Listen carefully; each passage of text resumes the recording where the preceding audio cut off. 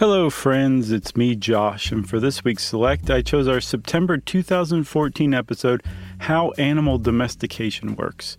First, I want to congratulate you on being curious enough that you pressed play on what seems like it might be a very boring topic. But your adventurousness will be rewarded indeed, because this is one of those Stuff You Should Know episodes that sounds dull, but turns out to be super interesting. I hope you enjoy it, and spend the rest of your day patting yourself on the back. Go ahead, you deserve it. Welcome to Stuff You Should Know, a production of iHeartRadio.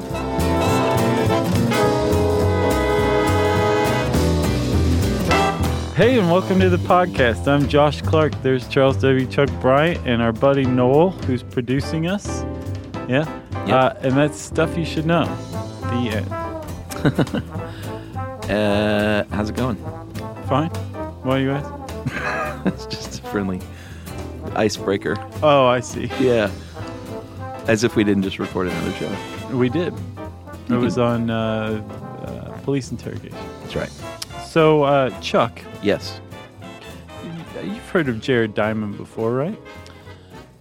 No. Yes, you It have. rang familiar. He Do I wrote know him? Guns, Germs, and Steel. Oh, okay. Yeah. He wrote Collapse. He's known for those two books. I don't think I know that one.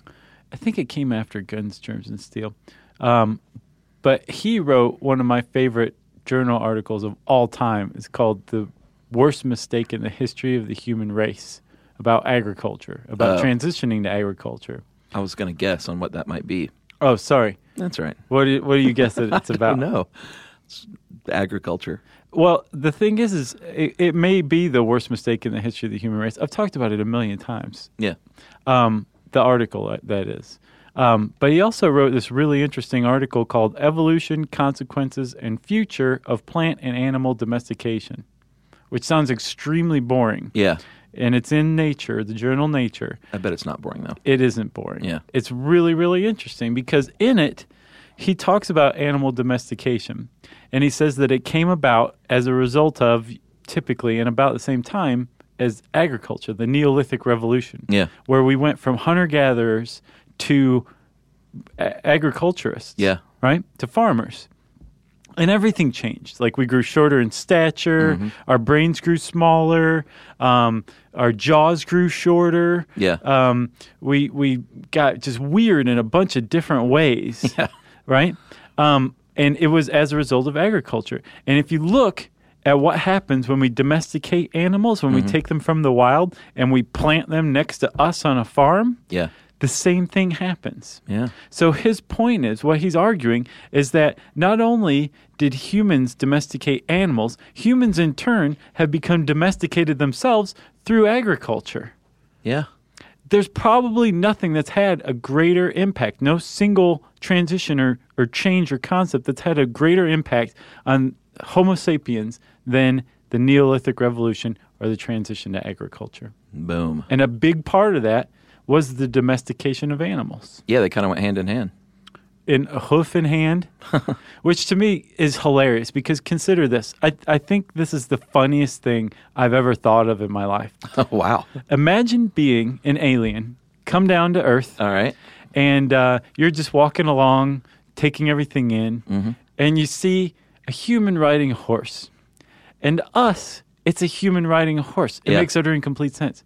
But if you're an alien, you see an animal riding another animal. Yeah. And that would have to be the funniest thing you've ever seen, ever. If you're a Martian. Yeah. An animal riding another animal. Yeah. You know, like those little cowboy monkeys that ride dogs and stuff like that. It's hilarious in that same thing. It's the exact same thing. Or when you watch Planet of the Apes, an ape riding a horse. That's not funny. That's unsettling. That's terrifying. Yeah. That is the funniest thing you've ever said. Yes. Yes, it is. So, man, that was a good setup. Thanks, man. It's been a while since we've gotten an old Josh story. I get really excited about anthropology. Well, we are covering domestication, and I guess we should say off the bat that not everyone is on board. PETA, I had to look this up because I wasn't sure what their actual stance was. Regarding animal domestication, you had to look that up? No, about pets. Sure, I wondered. Officially, they are against pet keeping. Sure. but they know it's too late. They hate pets. But they know it's too late. They're like, we know what they are not for is for setting these animals free. Here's why. The original co-founder, I think, is Ingrid Newkirk, is an animal abolitionist, but PETA's like, it's way too far gone. We don't want you to set these animals free, so we're going to fight our fight on spaying and neutering and reducing that population as much as possible. Right. But they are still officially against pets. Right. But their position actually does make sense. It's extremely realistic because there is a strict definition of a domesticated animal. Yeah. And a domesticated animal is a species that was formerly wild that has been taken in by humans and whose characteristics have been so radically altered by humans that they can no longer feed themselves, typically. Yeah, it's when we actually change their genetic makeup. Yes, and part of that change, part of the characteristic change is that the food supply is controlled by humans. So if you put, say, an average dog out. My dog, Buckley, would be dead inside 3 days. Yeah, and somebody'd say, well, they would forage through garbage. Humanity, if you took a dog out of any kind of human area and put it in the area, it may return to a primal state, in which case that dog is reverted to a feral state. Mm-hmm. Now, a feral animal is one that was formerly domesticated and then went back to the wild. Yeah. If you take a single wolf and you teach it to jump up and grab beef jerky out of your hands. Yeah. What you have there is wolfie. That's a tame wolf. Yeah. Now, a tame wolf could still go fend for itself. It's a tame individual. A domesticated animal is one that's born comfortable associating with humans. Yeah, and there's exceptions, of course. Cats, the domestic house cat being one. You could drop a cat out in the middle of the woods. Yeah. And they would survive. They would hunt mice and eat mice or whatever, squirrels. So the domestic cat is its own species. Yeah. But that raises some questions under Jared Diamond's definition, the stricter definition of a domestic animal. If a cat can just go take care of itself, is it technically feral or is it ever really domesticated? Yeah, or is it just an agreement? Hey, I'll catch the mice in your house, and I like that wet food every day at 5 p.m., so I'll just hang out here. Exactly. And I like to sleep under your chin. Like the cat has found an agreeable arrangement that it could take or leave at any time. Yeah, mutually beneficial. And as we'll see, that's a consistent thing in the domestication of animals is that some people believe that it's good for the animal, it's good for the human, and we have learned to scratch each other's backs in many different ways. Literally, even in some cases. So a little bit of a good background for this one might be to listen to our show on natural selection. Yes. Because, it covers natural selection. But there's another kind of selection called artificial selection when it comes to domesticating animals, and that is not the same thing. That is when humans are choosing these desirable traits and making it so through breeding. Like the original horses, the first domesticated horses were They smoked cigars. They did. We broke them of that habit. No, they were small like ponies. They were little ones, little wild horses in Mongolia. I think they call them the Zawalskis. They're not a family in Pittsburgh. No, it was a Russian army officer that they're named after. But when you start your name with 3 consonants, I never know which one is silent.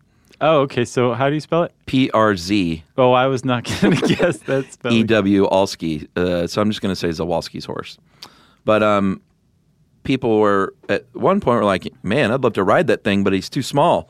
So find the biggest one that's a male and find the biggest one that's a female and make them go have sex. Right. And maybe they'll have a bigger one, bigger son, and then make that one mate with someone big. Right. And eventually these things are going to be big enough to where we can ride them. And then by proxy, throw away the ones that don't fit the criteria that we want. Or use them for something else. Sure. Like food. But that's what we did with dogs, too. Like, you got a bunch of different ones, right? Say big, small, soft, furry, fast, cuddly. And we said, well, we like this one for this, and we like that one for that. And so artificial selection was still going on. We were just spreading it out all over the place. With, like, say, a horse or something, we wanted bigger and stronger because we wanted to ride them. And we also wanted to apparently drink their milk, which I did not know. But it makes sense that horses produce milk because they're mammals, but apparently our ancestors used to drink horse milk. You never had horse milk? No. I want to know if there's anyone out there listening who's tasted horse milk, please describe it. Dude, someone out there is drinking horse milk right now while they're listening to this show. One of our Mongolian listeners. Straight from the teat. I think they use the horse for all sorts of stuff, the Mongolians. They're also like excellent riders. Yeah, I think that Zawalski's horse is in Mongolia again. Yeah. After being nearly extinct. I might be wrong about that. So in addition to selecting the big horse, we also did some cool stuff with sheep. We selected out their they had longer, coarser hair that we didn't want. That's the kemp. Yeah. We wanted the softer stuff that was inside, a.k.a. the wool. So we bred sheep that had more wool than kemp until basically you can't find kemp in sheep any longer. And they were one of the first domesticated animals, right? The sheep? Yep, they were. Chickens don't normally produce eggs as frequently as they do once they've been domesticated. Yeah, they didn't used to. And like a Rhode Island Red will produce 5 to 7 a week. That's a lot of eggs. Yeah, apparently the original chicken, too. I didn't look this up, but I remember a friend of mine that was a vegetarian. I witnessed an argument between a vegetarian and meat eater, which is always fun because I don't get involved in that stuff. And I think one of them was like, well, look at the chickens. What else are they going to do? What are they good for? And he was like, dude, the original chicken wasn't anything like this chicken. Yeah. The original wild chicken was like taller and leaner and ran super fast and road runner. I guess solve crimes and and did all sorts of chickeny things that weren't just being slaughtered for food. And apparently the first chickens were domesticated, they think, for cockfighting. Yeah, for entertainment? Yeah. Crazy. We have a shameful history, don't we? As people, humans? Yeah. So Diamond, you would think if we can domesticate animals, why don't we just domesticate them all and use them for purposes?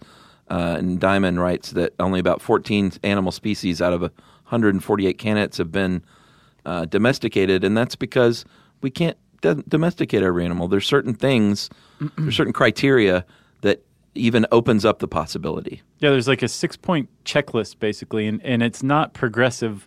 If any one of these characteristics or traits isn't met, it pretty much just throws off the whole deal. So you got to have all 6. All right, those 6 are the first one is the right diet. If you're a picky animal, like what's the one that only eats bamboo?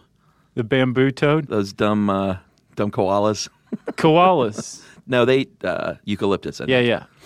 Man, I'm glad you remember that. Yeah, you're not going to be able to domesticate a koala because what you want is something that you can feed in mass quantities on cheap, accessible food. Oh, well, actually, bamboo would be the way to go. It's eucalyptus. Yeah. I don't know how eucalyptus goes. If they ate bamboo, they'd probably be domesticated in that. Well, no, by cheap, accessible food, I think they mean like millions of pounds of feed that you can put in a trough. Dude, bamboo is like one of the fastest growing plants on Earth. No, I realize that. I've got it in Or my are we backyard, still talking about eucalyptus? But it's eucalyptus. Yeah. But this bamboo thing, have you heard about bamboo? I have a company that grows it. Oh, Josh's Bamboo Floors? Yeah. The number 2 thing is a fast growth rate. So they got to, be able to grow quick and so you can use them. Yeah, so like if we'd figured out how to use gorillas to build skyscrapers, that'd be awesome. Yeah. But it would take forever to build a skyscraper because gorillas only reproduce fairly infrequently. Okay. So we need something that can build a skyscraper fast. And that's why that didn't work. Right. When they tried it. Yeah. But that one gorilla wearing that hard hat got a lot of laughs. Friendly disposition. That's pretty clear. If you're a Kodiak bear, you're not going to be domesticated. They tried that. They tried grizzlies at one point. That's a failed domestication. Oh, wow. Yeah. Zebras very famously can't be domesticated. Yeah, because I imagine people would be like, man, I want to ride that thing. It's cool looking. Yeah, and it'll bite you to death. Really? Yeah. Apparently, in that Jared Diamond article, he says that zebras account for more injuries to zookeepers than any other animal at the zoo. Man. Yeah. That is one pissed off, stripy horse. Yeah. They're not horses at all, though, are they? They're related for sure. Well, yeah. But so the zebra is one, and then koalas too apparently are like ferocious little animals. Well, they're tired of eating bamboo. Eucalyptus. Right. 1, 2, 3, 4. Easy breeding. Yeah. That's pretty obvious. You got to be able to pump out little baby puppies quickly. Yes, because some animals like just shut down when they're captive. Like they don't breed. Like pandas have a lot of trouble breeding in captivity. Yeah. Cheetahs too. Is that why it's always such a big deal when they're born at the zoo? Or when like twins are born, like at the Atlanta Zoo. Oh, yeah. Man, I don't know about zoos. Well, we did a podcast on that. I think that's the conclusion we came to, huh? I think that was the title of it. Man, I don't know about zoos. Yeah. What was it called? Are zoos good or bad for animals? Yeah. That was a good episode. Yeah. That's one of those long lost, overlooked ones that are so good. That's polarizing too, man. I did some Facebook posting about killer whales in captivity, and people really feel passionately about like Blackfish? About supporting SeaWorld or not supporting SeaWorld. And that Blackfish is a bunch of bunk. And apparently Blackfish was highly manipulated. The documentary was. But at the end of all of that, I was like, I don't care. I just don't think they should be kept in captivity. Yeah. This one particular thing. But that was just me. Respect of a social hierarchy. That's a big one. Big. Because if you can't be the alpha dog and the leader of the pack, then you're going to have a very hard time domesticating that animal. Yeah, but... with a cat being an exception. An animal that does follow a social hierarchy is basically prearranged to be domesticated. Yeah. Because you just take that alpha male, you punch him in the face a couple of times in front of everybody, make him cry, and then now you're the alpha male. And you say, start laying eggs. And they listen to you. And then they're domesticated, at least in that respect. After you've punched the chicken? Yeah. But that's a big one, is with that social hierarchy. It sets them up. They're predisposed to our method of domestication, which is listening to humans. And like sheep, it's mind-blowing because sheep, they're a herd animal that follows an alpha leader, right? Yeah. And so we have gotten we're just show-offs when it comes to animal domestication. We're so good that we've taken one of our domesticated animals, the dog, and put the dog in charge of the sheep as the alpha male of the sheep. Yeah. That's how sheep are herded. That's just showing off. That's another good alien laugh. What, the double domestication thing? Yeah, the dog leading the sheep. Yeah. And it's funny too if you've ever had a dog that's has the herding instinct. When you see that play out in your own home. Yeah. We used to see it all the time with Lucy. She would totally herd us, and when we let her out in the backyard, she would walk the perimeter of the fence, instead of running through the middle of it. Yeah. Very interesting stuff. To see those original tendencies. And then the last one is they won't panic. If you have an animal that freaks out behind a fence, like deer. Yeah, it's you're gonna have a real hard time there. But like we said, there are exceptions because wolves were fierce, and cats don't follow a pack leader. And we're gonna get to dogs and cats a little later. Stuff you should know.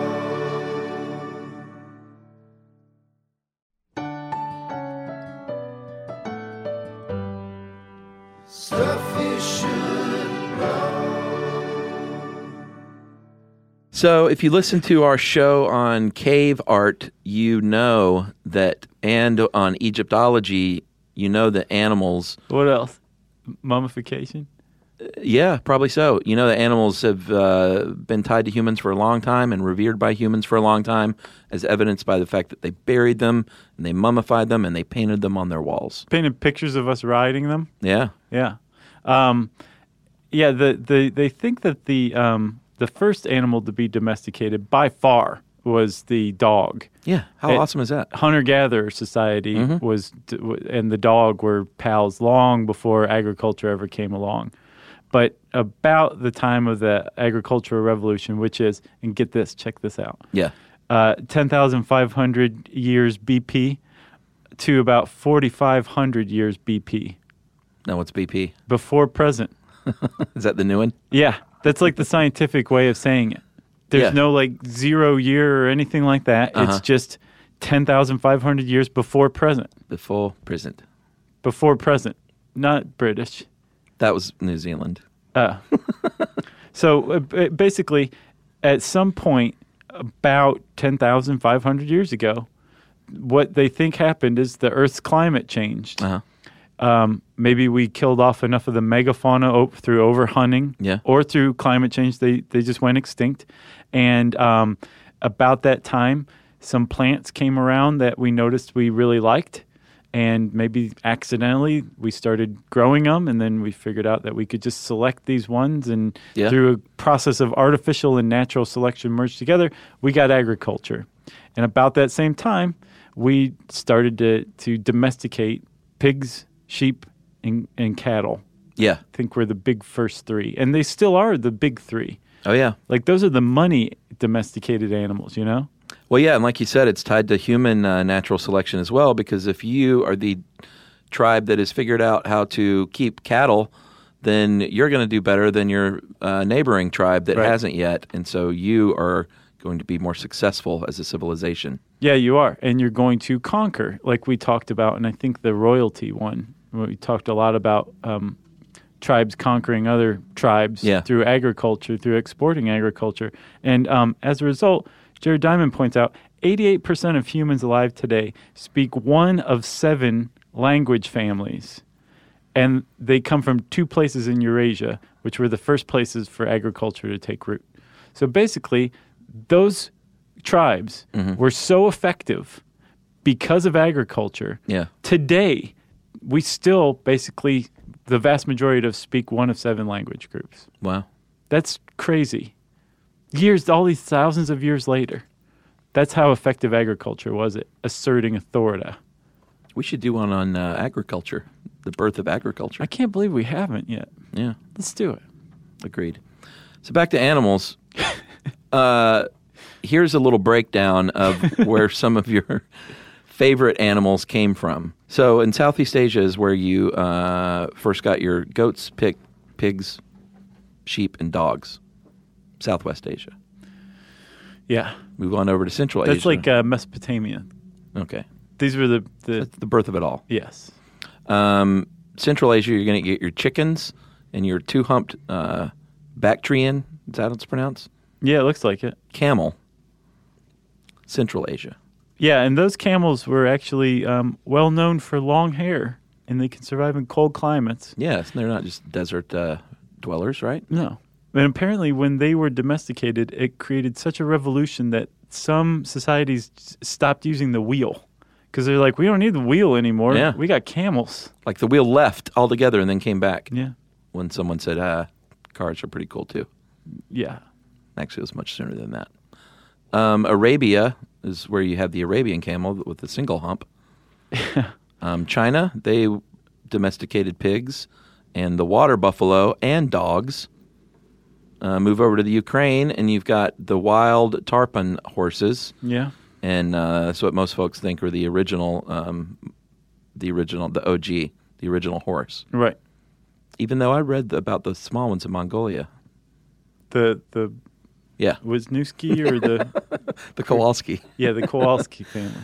Yeah, I'm gonna have to look that up. And then Egypt, you've got your donkeys. And then South America, you've got your llama and your alpaca. Llama as a beast of burden, and the alpaca for their soft wool. And the guinea pig for their meat. Ooh, really? Yeah. In South America? Yeah, the Andes. I don't want to eat a guinea pig. That's what they were bred for originally. Really? Yeah. Wow. And those were some of the earliest ones. And Jared Diamond, again, I know I keep citing him, but man, this guy's great ideas. Is he alive? Yeah. Oh, okay. So he's a modern man? Yeah. He's got a little beatnik pointy beard and everything. Really? And yeah, he's a good guy. Let's get in touch with him. Okay.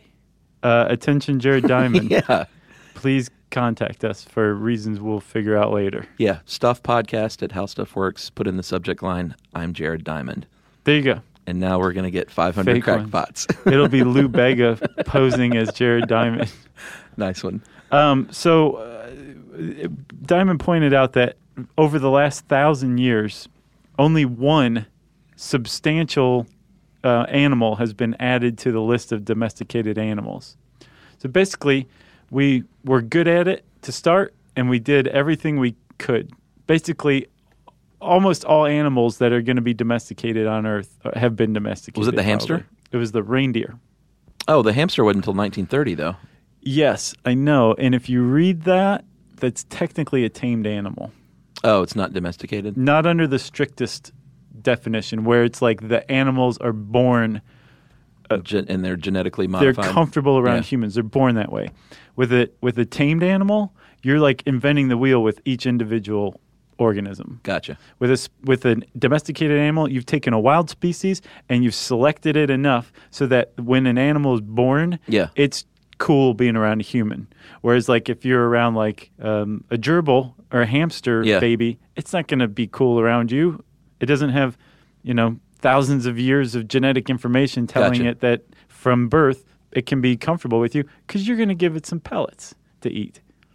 Okay. Whereas a puppy will just automatically snuggle up with you. Right. But think about getting close to a wolf pup. It's going to be problematic. Let's go try right now. Did you ever see that movie Never Cry Wolf? The Disney movie from like the mid-'80s that was so good? It wasn't. Oh, wait. Yeah. It was live action. Ethan Hawke? No, it was way before his time. No. I totally know what you mean. I can picture the guy in my head. He like goes and lives with the wolf by himself. I saw it. Man, it's a good movie. Yeah, he was in, I can't remember. He was in another movie. So when we did domesticate it, like I said, we took a wild animal, it underwent a process through artificial selection to where it just became something different. Yeah. And there's certain traits that they're not quite sure how they happen, but they're clearly linked to the genes that lead to domestication, that take an animal and turn it from wild to tame to domesticated, that have outward signals and signs like floppy ears. Yeah. The only other animal in the wild that has floppy ears is the African elephant. Yeah. Every other animal in the wild has perky ears. Yeah. But it's almost like it's a signal like, okay, we're tame now. Our ears don't need to perk up. It totally is. Smaller brain size. Yep. They don't need to be as smart over the years if you're feeding, as evidenced by my dumb dog Buckley. Like I said, he wouldn't survive 2 days in the wild. Yeah. My neighbor one time left his dog out all night by accident. And I was going out to the car the next morning and this big Rottweiler comes running over at me. And I was like, at first I was like, oh man. Yeah. And then I realized it was Carter. And I went and banged on his door and he finally woke up and he was like, Carter's in here. I was like, I don't think so. And he had come home from a long night and let him out and forgot to let him back in. Yeah. And little Carter just slept on the front porch. Oh. It was like the sweetest thing ever. But Carter survived, is my point. By sleeping on the front porch? By sleeping on the front porch and like scratching on it like, please let me in. Yeah. So yeah, smaller brains, curly hair, sharp sense of sight and hearing. Well, it's lessened. Yeah, it's lessened because they don't need that stuff either. Right. Because they're being cared for by humans. The humans are saying, you just get dumb. We're in charge now. Yeah. We'll teach you everything you need to know. We got a lot of this data, this information from a... Jared Diamond? Not even. A very famous study that went on for about 40 years by a Russian geneticist named Dmitry Belayev. And Belayev said, hey, I'm going to figure out how domestication actually works. And I'm going to take silver foxes and I'm going to compress the domestication process. And basically over the course of like 30 or 40 years, even after he died, his colleagues and interns and assistants carried on this experiment. So it's been going on for maybe 50 years. Oh, wow. And they've found that you can get predictable results from domesticating animals. And they've domesticated some silver foxes. Their ears started getting floppy. Their skulls started to get smaller. They started to get curly hair. Some of them started to bark. And they were born comfortable around humans. Yeah, and here's the thing. If you've seen, there's a really cute video on the internet about a little fox getting his belly rubbed. They look sort of like dogs, but they are DNA evidence. They have pretty much proven that dogs are descended from the Asian gray wolf and have nothing to do with foxes.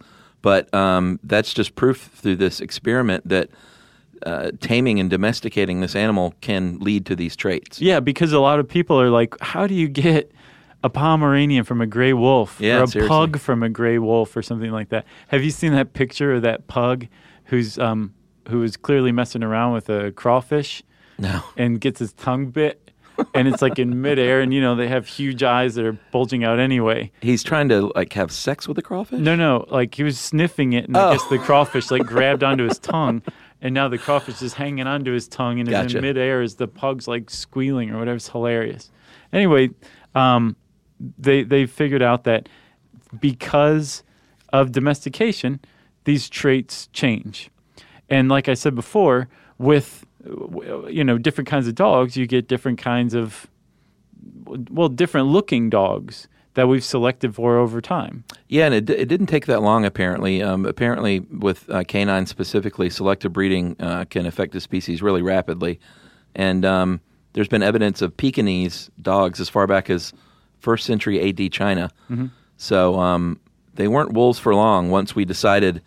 And, there's different theories on how that very first happened. One of them, which I like, is that people found abandoned pups, and it's just a natural human instinct to see a little puppy and care for it. So they said, well, let me take this little wolf puppy because it needs a home. We should talk about the science of cute sometime. It's really interesting, why we find things cute. An email the other day. We'll have to do that one. So, that's one of the theories. The other one is that maybe some of the more tame wolves would rummage around our garbage and for food, and so if you were a more tame wolf, you were more likely to survive, and eventually that would evolve into a more dog-like species. Yeah, because the human garbage pile was much more reliable source of food than, say, whatever was growing in the wild. So exactly, that's natural selection, basically, through artificial means almost. Yeah. But either way, they think that dogs descended from wolves or diverged from wolves as long as 100,000 years ago, but they didn't really start to undergo the drastic morphological changes until maybe 15,000 years ago. Yeah. And again, all of this predates the advent of agriculture, so that means that hunter-gatherers and dogs were friends for a while, and they think that the reason that happened was because they figured out that a dog could go flush out some quarry, a hunter-gatherer could spear it, and then tear off a piece and give the dog some and eat some himself, and they had a symbiotic hunting relationship that was aces. Yeah, like we said earlier, mutually beneficial. It was great for the dog. They were fast and fierce, and we were smart. And because we already mentioned dogs are innately want to follow a lead dog, an alpha dog. Yeah. It was kind of like the perfect relationship. And it has been ever since. Yeah, and one of the other cool things about the domestication of the dog is they, in ancient Rome, apparently, women is where they had the first evidence of little lap doggies because they were supposedly cured stomach aches, which, of course, they didn't, but I think it just made someone feel better having a little dog curled up on their lap. So how's your tummy feel now? So we selected them for that. We selected, I don't know, sheepdogs to herd and terriers to catch rats, and that explains all this variation in dog breeds. Yeah, I saw a cool special on it the other day. It was on Animal Planet, but it wasn't one of those just look how cute everything is. Mm-hmm. It was kind of like the science behind the history of these animals. It was really cool. Gotcha. So let's take a break, and we'll come back and we'll talk about cats and other stuff too, right after this. Stuff you should know.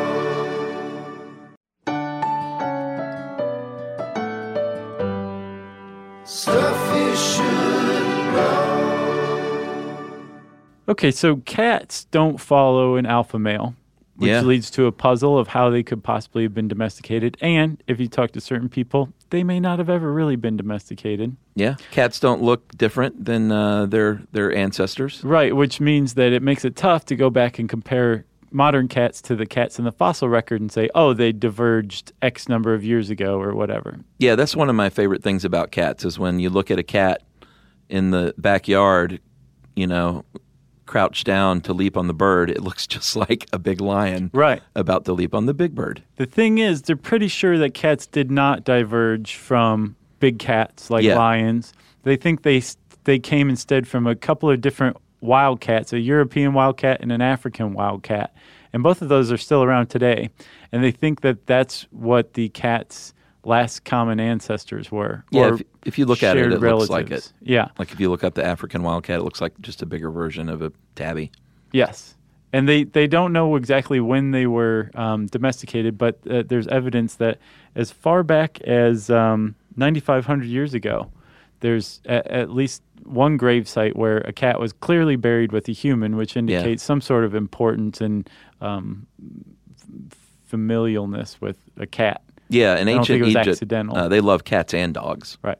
And I think cats were even had like a religious significance, or maybe both of them did. But because Anubis, that was the dog, right? I don't remember. I just remember Horus was the hawk. Right. Right? But ancient Egyptians loved their dogs and cats. Or was Horus the dog? I think Anubis was the dog. So, again, cats probably are not technically domesticated. But, well, the reason why we took them in, though, is the same reason that some people still take them in now, is because they're good mousers. Right. And that's pretty much the explanation for domestication in a lot of ways. Like the animals were useful for work. That's right. So some of the other animals, very ancient domesticated animals that we domesticated for work. And I guess I should say it wasn't just for work. Probably initially we domesticated animals for a food supply, like their milk. Yeah. Things like cattle, cows. We domesticated them for milk, of course. Yeah, their ancient ancestor, it's now extinct, called the auroch. Mm-hmm. And, yeah, that's what led to modern tame cattle, apparently. Right. Oxen, we domesticated them for work, although there's milk from them. You can pretty much drink milk from anything. Yeah, and any the ox, mammal. I think, was, you can milk anything. Right. Just a little milking. The ox, I think, was even stronger than the cow, and they would pull initially sledges, like put a bunch of junk on that thing and pull it over here, and then eventually plows and, of course, wheeled wagons.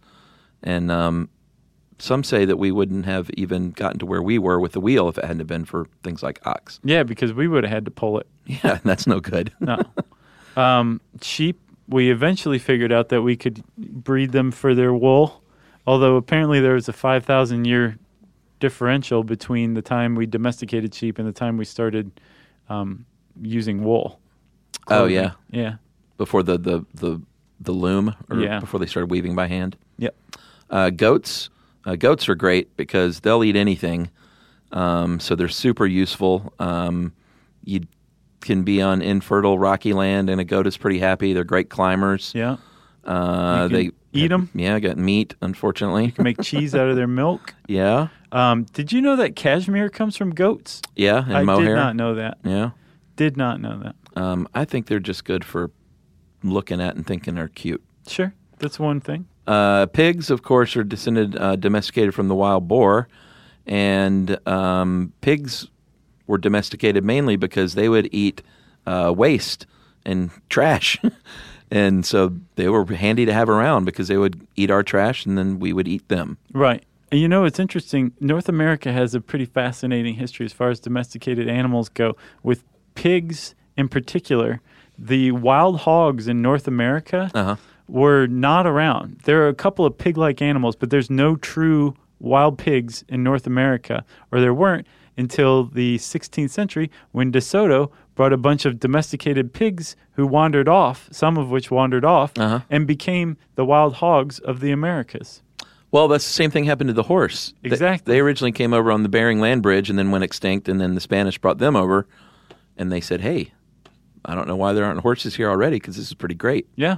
The horses said that. And some of them went feral, and now you have the horses on Cumberland Island. Yeah, they're still wild, aren't they? Yeah. That's pretty amazing. Unless they're faking it. No. Cumberland Island is here in Georgia, for those of you that don't know. We're not talking about some like South American country. No, Cumberland Island. Yeah, right here in the South. Right. And you know what's cool is, and for me, this is the fact of the podcast. After the horse, the next step forward in speed transportation was 5,000 years later with the steam train. Yeah. That's like why we for still say horsepower. 5,000 years. Yeah. horses were as fast as we could go. And, tie up 12 of them to that stagecoach, and we'll be 12 horses strong. Yeah. But, for 5,000 years, it's just amazing. Yeah. And then finally they invented the steam engine, and the horses were like, all right. Fine, we'll go over here. But apparently at first they were used for their meat and their milk. Yeah, horse milk, again. And then they were used as a mode of transportation. Donkeys, also good for transporting. Yeah, like we said in Egypt. Yeah, they came out of Egypt. Camels, good for transporting. You got a couple of different kinds, the Bactrian and the Arabian camels. And the just using animals for transport and for work kind of allowed for not only the agricultural revolution to take hold, but for it to spread as well. Yeah. Through trade routes and stuff that allowed humans to just move longer distances faster. So that was another big way that domestication changed humanity. It helped us spread like a plague over the face of the earth. So we could ruin everything. Yeah. I guess we can talk about some other smaller livestock like chickens and roosters. Mm-hmm. Like you said earlier, this was, I think, maybe the second fact of the show, is possibly domesticated for entertainment as cockfighters. Yeah. Which is sad. Yeah. Turkeys, I didn't know this. They were the one of the few indigenous North American domesticated animals. Yeah. Mesoamericans domesticated them. Who knew? I didn't know that either. Although, if that floats your boat, you should read 1493, because stuff like that comes up in it a lot. Man, I just need to read both those at some point. I can't believe you haven't. I know. Here's another one. Bees. We domesticated bees. I'm sure through a very long and painful process. This is discussed in 1493 as well. Yeah. But so we domesticated bees, and we use bees to help us with another domesticated organism, the almond tree. Oh, yeah? So that's another one. That's like sheepdogs herding sheep. Oh, yeah, yeah. But this is bees pollinating almonds. Yeah. Well, bees, we did a great episode on that. That's how we sweetened everything for many, many years, and still do, using honey. Yeah. But I did last night. It's still delicious. In a cocktail? No, on a biscuit. Oh, nice. A little honey on a biscuit? Yeah. Did you make the biscuit yourself? Yumi did. Nice. From scratch? No. From the can? Yeah. Okay. Yeah. Those are good, though. Oh, yeah. You know what's real good I've noticed is the frozen ones in the bag instead of the can. They rise a lot more like a traditional Southern biscuit to me. We wanted just like a nasty, buttery, Pillsbury, like layer biscuit, you know? Yeah, the flaky layers. Yeah. Man, those are good. Yeah. And it's always fun to open the package, too. And it's delicious with honey. But thanks to a man named L.L. Langstroth, he is the guy who really made beekeeping. There were a lot of people working with frames already, but he's the first guy that made removable and movable frames. Yeah. Which apparently bees will have a tendency to tie their honeycombs into the wall of the box, let's say. Mm-hmm. And with those removable and movable frames, they couldn't do that anymore. And apparently that made it really easy to manage them. Yeah. So thanks to him in 1852, smart guy, we could domesticate those bees for their delicious honey. And so here's where it comes, kind of falls apart for me. Yeah. I could see saying bees are domesticated. Sure. They don't sting you. They're used to being around people. Yeah. Silkworms? No. Rabbits? No. I would say that you can tame a rabbit, but for the most part, they're not domesticated. Okay. And then the same with hamsters, which I didn't realize that they were this recent. Yeah, from 1930. And another fun fact is supposedly the entire population of tamed hamsters derives from that one hamster family. Yeah. Because they make so many little hamsters so quickly. Yep. So you take issue with silkworms, rabbits, and hamsters. I do. As tamed but not domesticated. Yes. Like the elephant. Just because Hannibal rides an elephant doesn't mean it's domesticated. It meant he had a tamed elephant to ride. And Chuck, just before we wrap up, I mentioned that humans in turn have been domesticated by agriculture. Yeah. And we have. Like, we've undergone a lot of the same changes that domesticated animals undergo when we domesticate them. Like, our reproductive period has increased. Yeah. Because we don't have to carry a kid like 10 kilometers every day because we're not hunter-gatherers, so we can have more kids. Yeah, just get on the horse and right all over town. Exactly. And one of the other ways that we've changed, in addition to some of us becoming lactose tolerant into adulthood, is we've become ravaged by and also immune to a lot of diseases. Yeah. A lot of epidemic diseases, which couldn't have ever existed prior to the advent of agriculture for two reasons. One, it needs a dense human population that agriculture supports for it to be spread around and contracted and to really gain steam. Yeah. And then secondly, it also requires a lot of repeated close proximity to animals. And it turns out that all of our epidemic diseases come from the agricultural revolution and are hanging out with livestock a lot. Yeah. Like, for example, influenza came from pigs and ducks. Yeah. Measles and tuberculosis came from cattle. Yeah. Possibly smallpox came from cattle, if not camels. Yeah. And then get this. The very fact that almost all of these worst epidemic diseases have their origins in Eurasia mean that that's because our domestication took place in Eurasia, which means that the people of Eurasia were able to develop resistance and immunity over the generations to these diseases. So they don't get these diseases as much? No. And when we came over, that's what wiped out the North American New World populations because they didn't have any resistance to these diseases. So you can really make a case that agriculture changed everything more than anything else ever has. Wow. So that's that. You got anything else? I got nothing else. Man, you need to read 1491 and 1493. I'll do that tonight. Okay. If you want to know more about animal domestication, you can type those two seemingly boring but rather fascinating words into the search bar howstuffworks.com, and that will bring up this article. And then since I said search bar, it's time for listener mail. I'm going to call this Nielsen family. We heard from quite a few. Got quite a few people that showed pictures of their little $2 and $3 packets. Yeah. Which is kind of neat. I don't think it's even $5 anymore. I think a couple of people just got $2. Apparently they give you 2 to sweeten the pot, and then once you do it, you get more. Huh. That's what I think. Right. That's what somebody, I think, said. Well, this is from a real deal Nielsen family that got paid, and they're from Atlanta, from Grant Park. Apparently our address was picked at random by their computer program, and they sent out a representative with a gift set of ugly tumblers to convince us to participate. We agreed because they pay you about $200 every 6 months if you let them track your TV and computer usage. Rob, who was the representative, came by and installed the TV box and computer program and would check in on us in person every 6 months and ask a set of questions about our life and purchasing habits. They always asked about table wine, which I thought was interesting. I know. Every time we turned on our TV, they would have loved me because I would just be drunk on table wine the whole time.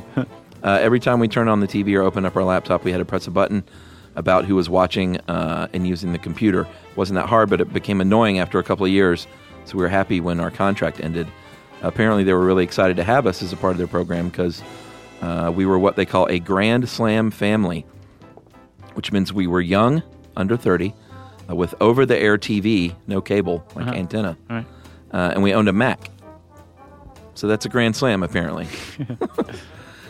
It seems Clears the basis. Yeah, I guess so. It seems like we were a pretty rare find in their world, so rare that when our 2-year participation ran out, they'd offered us a year-long extension. We also got a bonus payment for being a minority household, which is hilarious because both of us are white as can be, but my husband is half Cuban. So that is from Laura and Chris right here in Atlanta.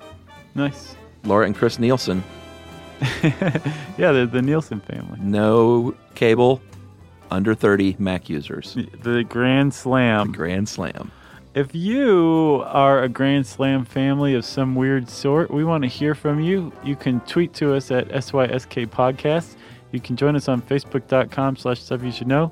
You can send us an email to stuffpodcast@howstuffworks.com and check out our home on the web, stuffyoushouldknow.com. Stuff You Should Know is a production of iHeartRadio. For more podcasts from iHeartRadio, visit the iHeartRadio app, Apple Podcasts, or wherever you listen to your favorite shows.